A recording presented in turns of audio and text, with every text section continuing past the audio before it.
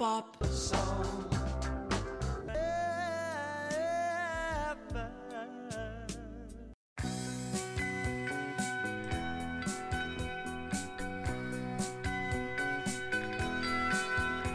If the song They Don't Know is familiar to you, it might be because of the version recorded by Tracey Ullman, which was the theme of her Fox television show that ran from 1987 to 1990. On the other hand, if that notion is completely offensive to you, you are probably a fan of that song's original author and performer, the late and sorely missed Kirsty Maccoll. This is Friday's best pop song ever.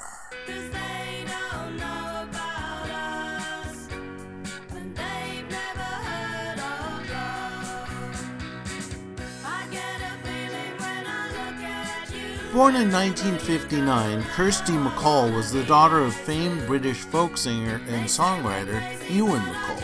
When she began to take interest in a musical career herself, she shied away from the more traditional musical territory of her father and instead joined a local punk band, the Drug Addicts, yes, that's spelled with an X, as a background singer. Feel the pleasure of pain.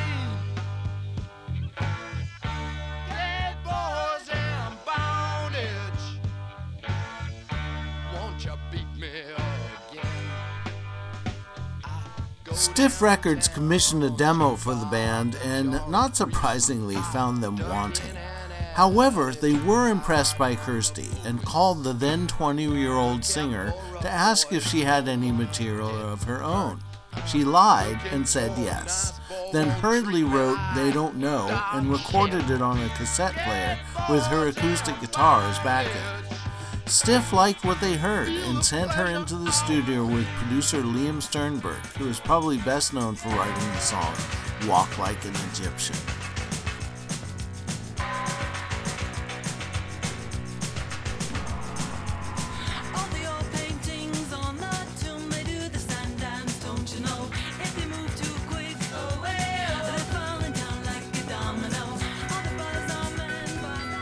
Sternberg was a good fit for Kirsty, intuiting the girl group influenced 1960s style that she was going for with They Don't Know, which recalled classic British singers like Petula Clark, Cilla Black, and Sandy Shaw, in addition to Phil Spector-produced groups like the Ronettes and the Crystals.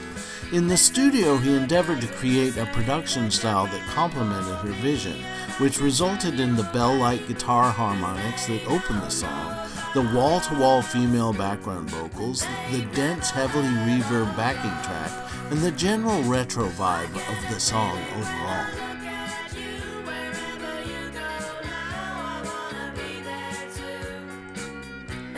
While boasting a lot of charm and hummability, They Don't Know failed to gather much traction on the British charts when Stiff released it as a single in 1979.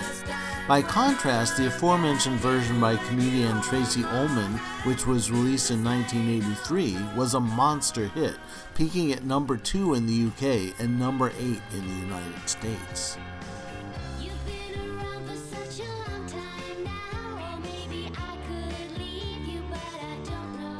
And to be honest, Ullman's version of the song is not terrible. Aside from sounding like it cost about $1 million more to produce, it stays fairly faithful to the original. The only difference is one of attitude. Ullman makes of the song a campy send-up of 60s styles and attitudes. It's essentially a romance comic version of Young Love. All you need to do is watch her video for the song and see her literally winking at the camera to see that.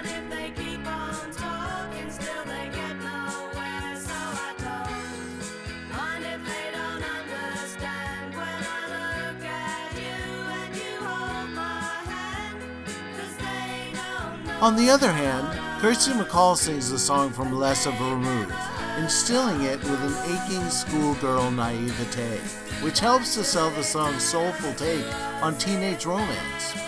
It is like Kirsty is performing herself as the teenage girl she had been only a few years before. This was ironic for a songwriter who would soon become known for her acerbic wit.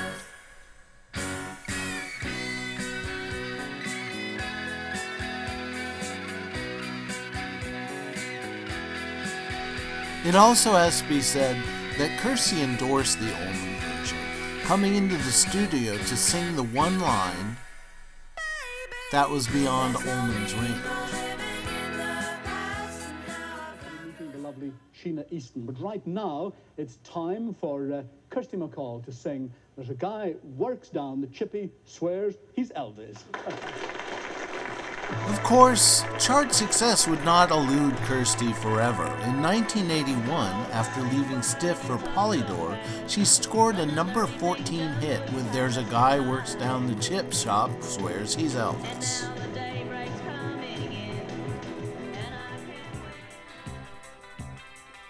Then, after returning to Stiff in 1985, she went to number 7 with a cover of Billy Bragg's "A New England," a version for which Bragg wrote 2 extra verses specifically for her.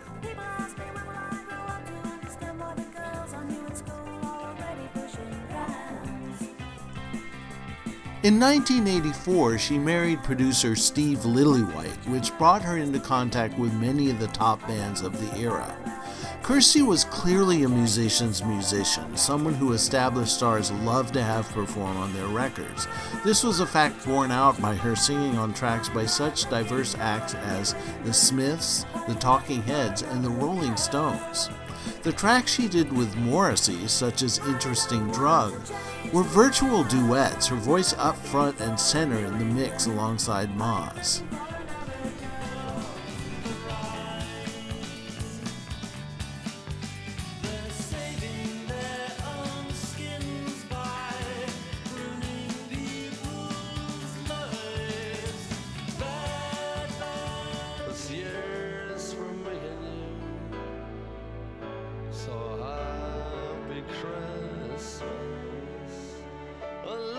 But no doubt her most affecting work as a guest vocalist was on A Fairy Tale of New York by the Pogues, on which she plays a hectoring fishwife to singer Shane MacGowan's comically drunken layabout. Since its release in 1987, sentimental hipsters the world over have made the song a modern-day Christmas classic.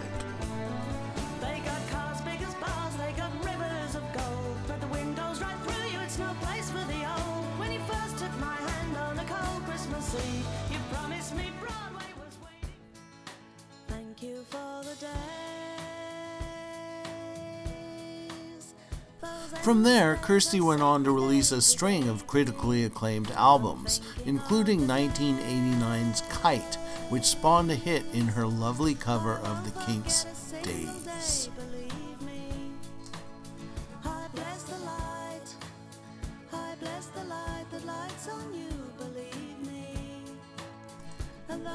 Suffering from writer's block, she recorded and performed sporadically over the next 10 years, but nonetheless enjoyed the status of being one of the most respected songwriters in her field.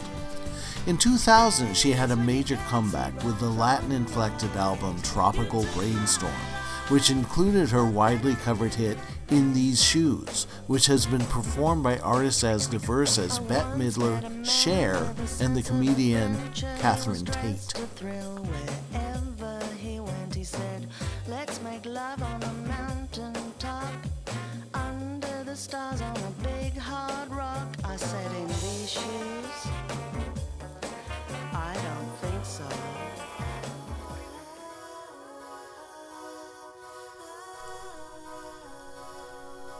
On December 18, 2000, Kirsty was vacationing with her 2 teenage sons in Cozumel, Mexico. They were swimming in the city's marine park in an area restricted to swimmers only, when a speedboat traveling at high speed entered the area and headed straight toward them. Kirsty was able to push her oldest son Jamie to safety, but was unable to get out of its path herself. She was struck and killed instantly.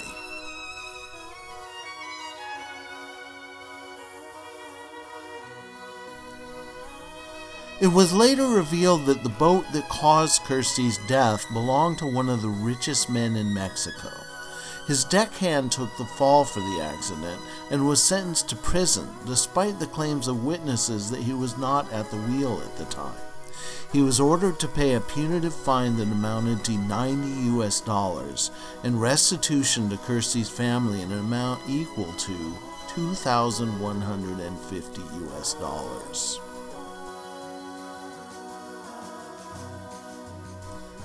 In February 2006, at a U2 concert in Monterrey, Mexico, singer Bono spoke about Kirsty and urged the Mexican authorities to investigate her death more thoroughly.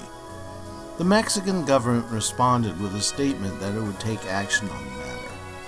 At the end of 2009, the Justice for Kirsty campaign started by her family was ended, as it seemed unlikely that any more of its goals could be achieved. The remaining funds were distributed to two charities of which Kirsty would have approved: the Casa Alianza Mexico and Cuba Music Solidarity.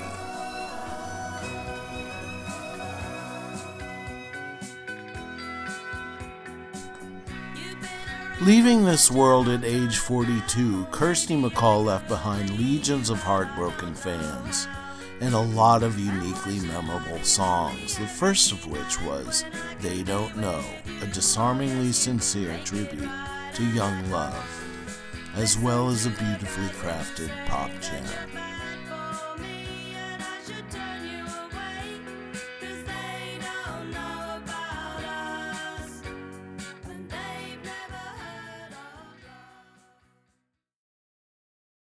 And now here, in its entirety, is They Don't Know by Kirsty Maccoll.